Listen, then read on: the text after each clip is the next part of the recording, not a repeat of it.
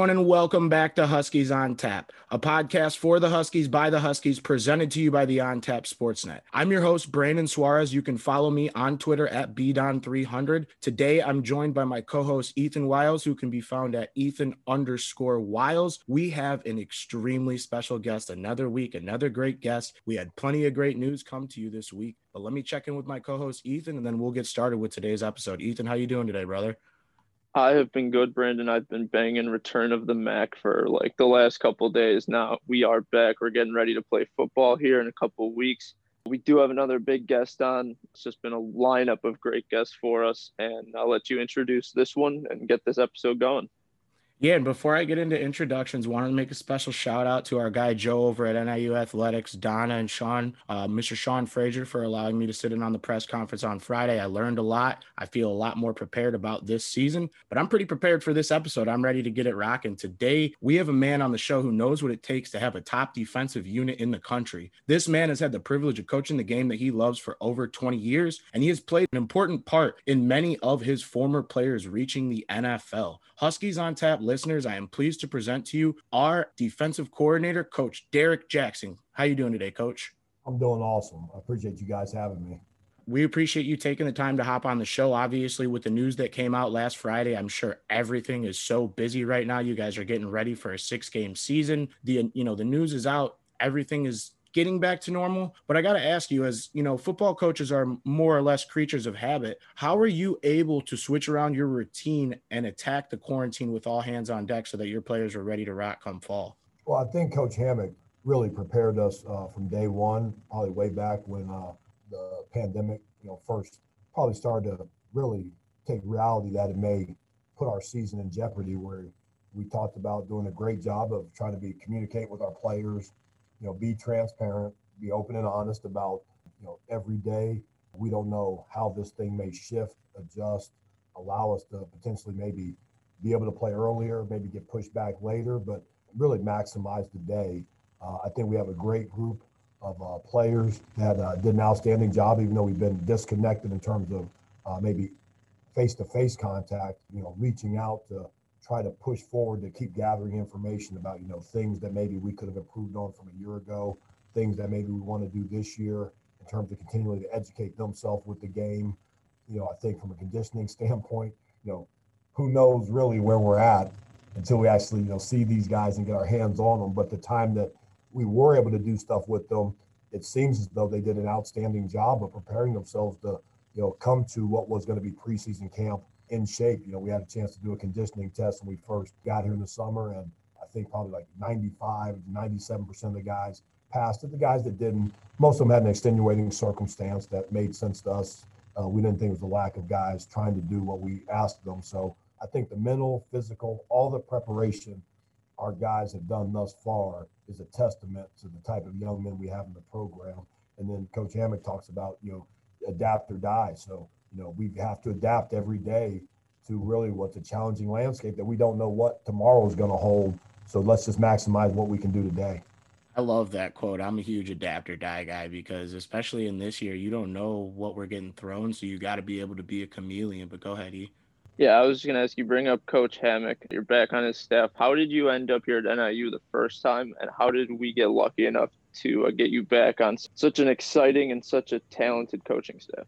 The crazy thing was, I believe Thomas and I interviewed the same year back in 2004 for Coach Novak. So I think he had interviewed, before me and had been hired on staff. I was at Eastern Illinois working at that time for the past Bob Spoo, I think a Chicagoland legend as a coach, and coached some great quarterbacks at Purdue, but he was very close with Coach Novak.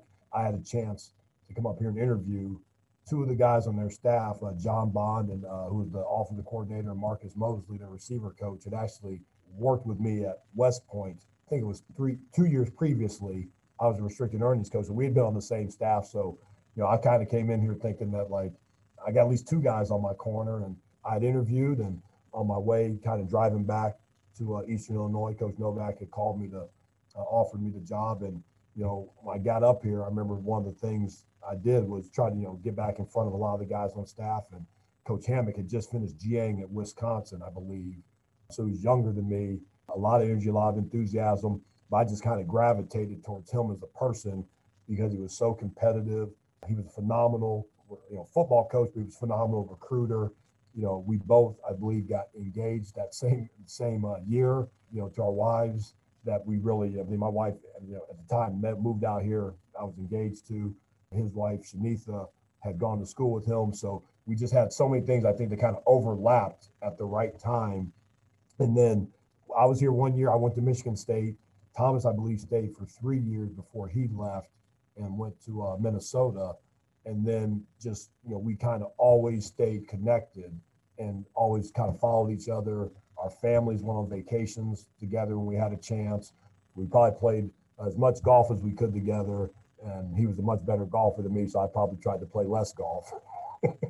He was kicking my butt too much, so I had to stop playing golf with him.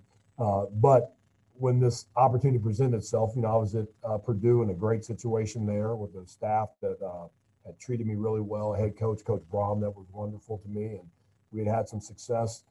And Thomas said, I think I've got a great opportunity to get this job, and if I do, I'd love to have the chance to bring you along. And really a goal of mine was to have a chance to coordinate a defense and try to come back here and really win the championship, because that was the thing that kind of slipped through our fingers.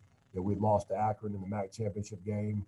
I believe the last 19 seconds of the game, we gave up a lead and lost. And that probably was the one, pit in my stomach through my career of being that close to the MAC championship. And then we did not go to a bowl game that year because just the tie-ins were different. So being as MAC West champs and staying at home was a crusher. And I told him, I said, I want to come back here and, find a way to, put that ring back on both our fingers. So when the opportunity presented itself, I jumped in and, happy as can be to be a part of trying to make that goal a reality here in 2020. Yeah, and I think that's like such an admirable thing too, because like you said, you and Coach Hammock, were you a GA at the time, or were you had just gotten hired onto the staff and Coach was a GA, you said? Yeah, so Coach he had been hired on as a GA from Wisconsin here full time, and I had been hired from Eastern Illinois. I was coaching the D line there. So so you guys like kind of stayed in touch for that's almost what we would say about 15 years. And, he had his different stops in the Big Ten and different conferences. You had stops at Syracuse, Wake Forest, Michigan State. You spent a good amount of time at Purdue. So you guys were kind of all over the place. For people, I'm in the sport management program, so I know a lot of people that are working on becoming a GA. I myself would like to be a GA in the future. Can you speak to the importance of a role like that for a college student football player or not, as far as being able to make connections that can last a lifetime, to where now, you were a little bit younger, you met Coach Hammock, you worked with Coach Novak, and now you and Coach Hammock are running the show. So I think that's a very awesome story. Yeah, I think, it's amazing because, I was fortunate because I was connected with just so many good people in this profession, and I think it all starts with, you have to find people who will champion your cause. You got to find somebody that gives you the opportunity, somebody that's willing to groom, mentor, and really kind of point you in the right direction, give you enough latitude to be able to grow, but at the same time, be able to, put you in check of when is the right time for your voice and when's not. And you don't look at that as a negative. And then I think it's also, trying to, connect with every time I was on the staff, you try to build relationships, I think, with not just side of ball. I think a lot of people kind of, cut off their nose to spite their face because they become, a defensive side of the football can be a defensive side. The offense can be the offense, special teams can be special teams. Well, I've cut myself off from maybe 6 or 7 other relationships. If I just look at it as I'm in charge of the defense, I may be in charge of the defense, but I'm trying to build relationships with every assistant on this staff, every, quality control coach we have, every GA we have, because you never know when the opportunity may present itself to maybe help one of these guys to further their career, or you be in position to maybe move forward and possibly, because you have a great relationship and trust, bring one of these guys with you. And I think, that's the unique thing about you see now is probably more GAs now get promoted to probably full-time positions a lot sooner than I think the track record back when I was there. You kind of had to, cut your teeth, maybe go, I think I was Division II, I was restricted earnings at Army, to 1AA full-time to here, where a lot of times now guys go from GAs to, full-time, whether it be Power 5 or FBS schools, which, that had not been kind of the trend. And then a lot more younger guys are getting more involved because they've changed some of the dynamics of, the age requirement. Like, I probably, in hindsight, would not have been able to GA now. I was 20, I believe, 9 when I became a GA at the State University of West Georgia, which was a Division II school for Glenn Spencer. And now I look back and I think they've kind of capped the age on there where I may not be able to have done that same road right now, which, it was lucky then. But, a lot of times, it's why more young guys are getting more involved in the game, I think. I hope I'm not too old because I'm 26, so I hope you guys still got room for me over there. I think you're still in that meat and potatoes area. Perfect. I'm glad to hear that. One thing that you brought up was, Group of Five, Power Five. You've seen both. You've coached in both. You played at a Power Five school in Duke. Can you explain some of the advantages or disadvantages that you feel you have here at NIU being a Group of Five school and one of the better known and more productive schools in this area? Well, I think that it still, to me, went back to, its evaluation of players. I think sometimes, you can lose sight of really good players because you get caught up in some degree, I call it the star challenge. You're at a Power Five school, so everyone's ego to some degree is to have, the best recruiting class in the country. And again, it doesn't mean because, a team gets 25 stars doesn't mean they recruited well or poorly. It's all your evaluation, and do you trust it? Do you believe that you're recruiting people that fit your style of play on offense, defense, maybe fit the profile of what you're trying to build in terms of the program dynamics? And with that being said, it's, do you trust yourself as a coach? A lot of times you take maybe guys that are, I think here, maybe raw or underdeveloped, who you think have the chance to become guys that have 5-star talent, 5-star ability. They just don't have it right now. They just weren't prepared. They're maybe not as, developed physically. Maybe they've played less football. Maybe they played football in an area where, again, the competition level, they did really well, but people looked at it as, well, who were they playing against? Well, they can't control that, but they were very productive. So I think that, Thomas, and really to this staff, the one thing he's really kind of reminded me of daily is you never stop evaluating, whether it's your current roster, whether it's people that we've recruited, whether it's people that we're trying to recruit. It's every time we get a chance to evaluate these guys, that's more information to gather to hopefully point us in the right direction to making the correct decision, or it may steer you off a decision because you've gathered more information. I think, we have more time, I think, to evaluate. We probably watch guys play into their senior seasons, where I remember when I was at, the Power Five level, it became more challenging because the calendar just has moved so much more. You saw so many younger guys getting offered. It doesn't mean they're not really good players, but you're making decisions with less information, where the goal hopefully is to gather as much information as possible. So, that's why it's even, challenging this pandemic where a lot of people aren't playing now. It's, the information just isn't there.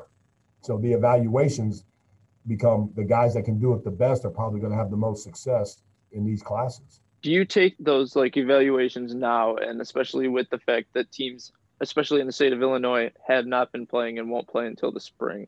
What is the evaluation now? Is there, in-person evaluations? What are you looking at now? Is it more of a character thing, off the field thing right now? What are you guys looking at in terms of the high school athletes that are missing out on their regular fall season right now? I think it never changes, and we still want to always evaluate the person first. Our mantra here, which I'm sure you guys know, is the hard way, which is we're not going to change who we are. We're going to be a blue collar.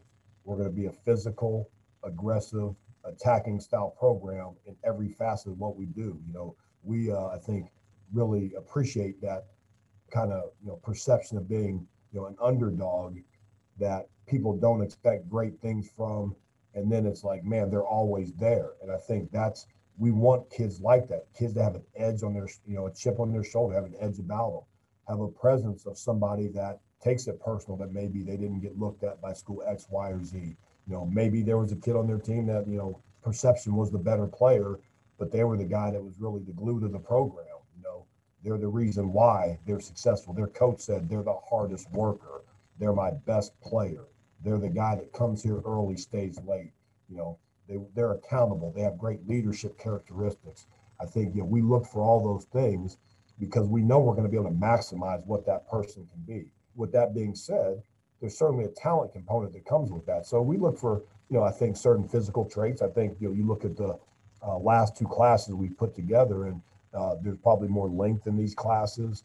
There's more size in these classes. You know, we wanted to change, you know, to some degree, I think the profile of, especially on defense, of where we're at in terms of having more of a physical presence. So we wanted to get guys that were bigger and more physical looking, that could develop into bigger, more physical people. We wanted to add length in the secondary. So I think you look at our probably our secondary classes, all of a sudden, you know, 5'11" plus corners are more than norm in our program right now. 6 foot plus safeties are more than norm, which doesn't mean that there's not really good players that don't have those physical traits, but that's something we wanted to address. And then we can modify that based on kind of how things work. But I think we're always trying to watch, you know, as many sports as we can, you know, other sports, you know, as much as I love the game of football, I love seeing kids play basketball, play baseball, again, run track, you know, do more than just being sport specific, because that means they're competing all the time.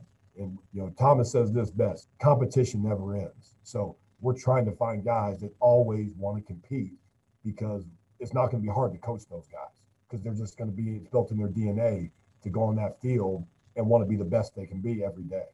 Yeah, and that's one thing that I'm glad you brought up. I'm going to use a perfect example. So obviously in show notes, I look up a lot of information. I go on your Twitter, I do a bunch of stuff, and I'm going to use this example. So last season, Western Michigan down the stretch, virtually nothing to play for. It is senior night, so we'll give the guys that. But Dylan Thomas comes up, he strips the ball. McKelty falls on it. We end the game. We go ahead and win. It's small things like that that makes such a difference for a program. I saw a quote attached to the video, though, and it was called Husky Havoc.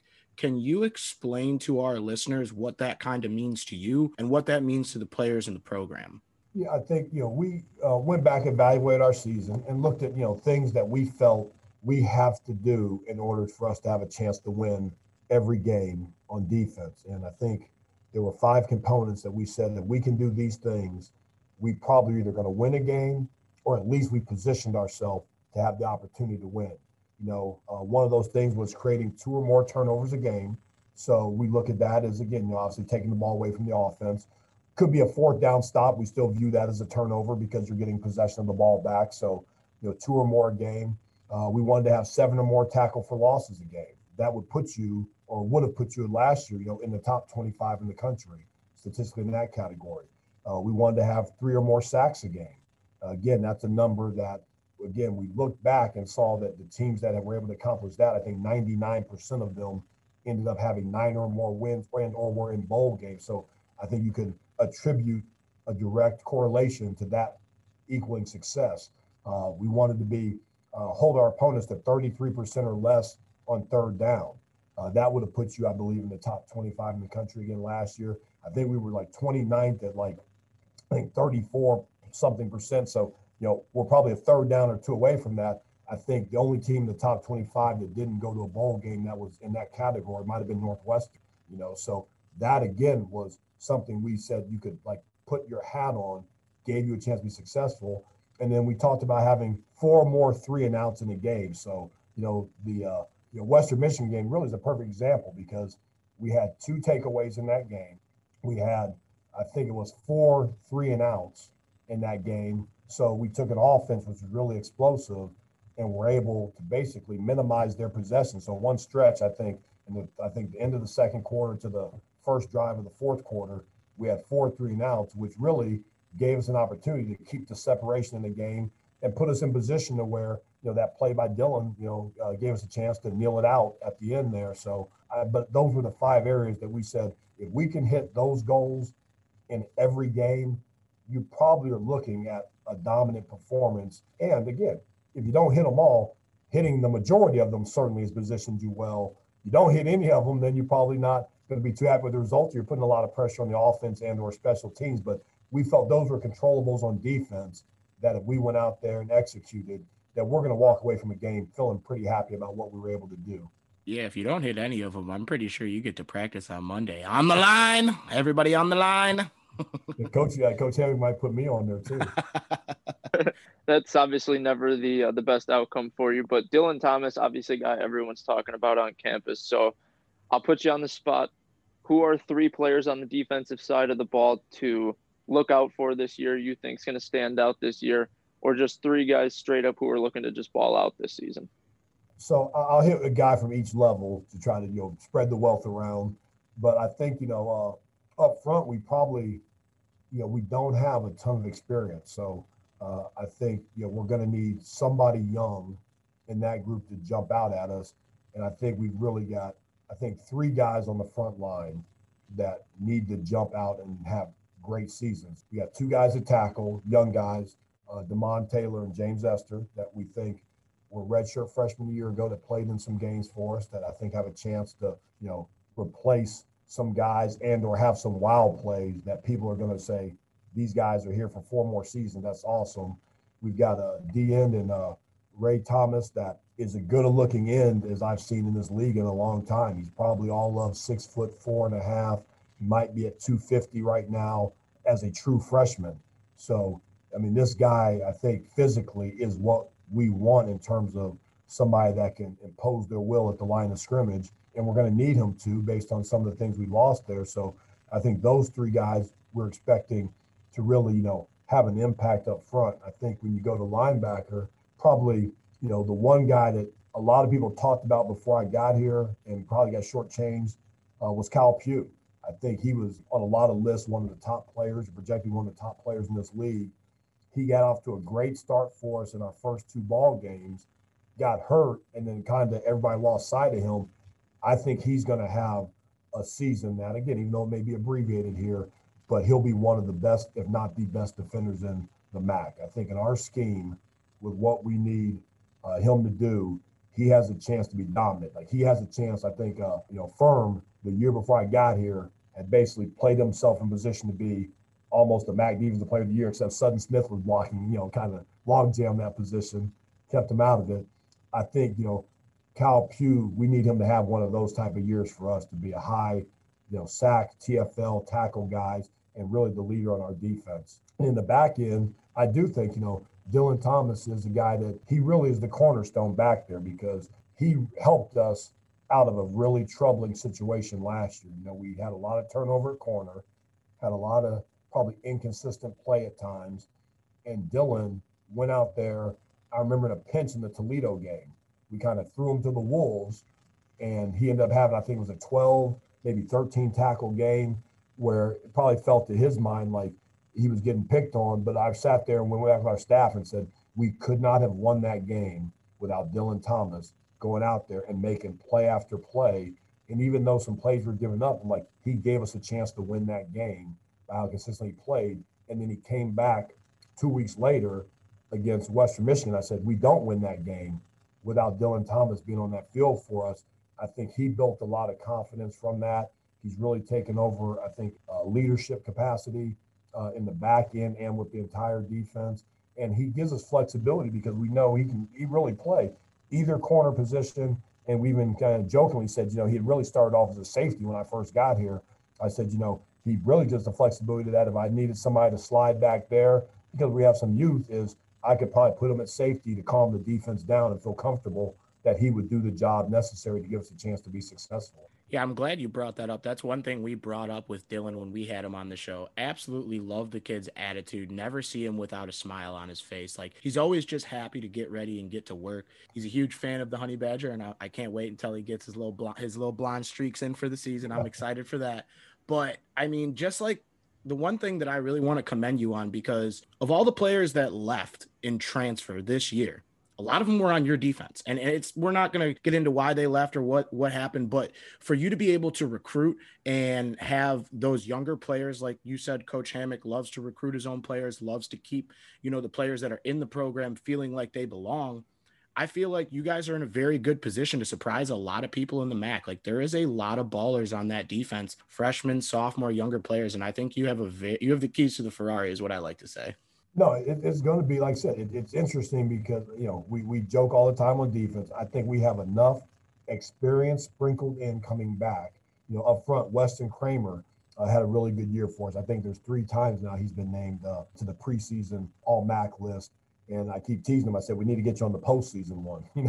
Stop getting, stop being the bride, the bridesmaid. We got to get you all the way to the altar. So, but he has a chance, I think, to have an outstanding season. Again, he's just more of a known commodity because, he's been here for an extended period of time, but he gives us a guy up front that I think our young guys can rally around because he's the most experienced returning guy up front for us.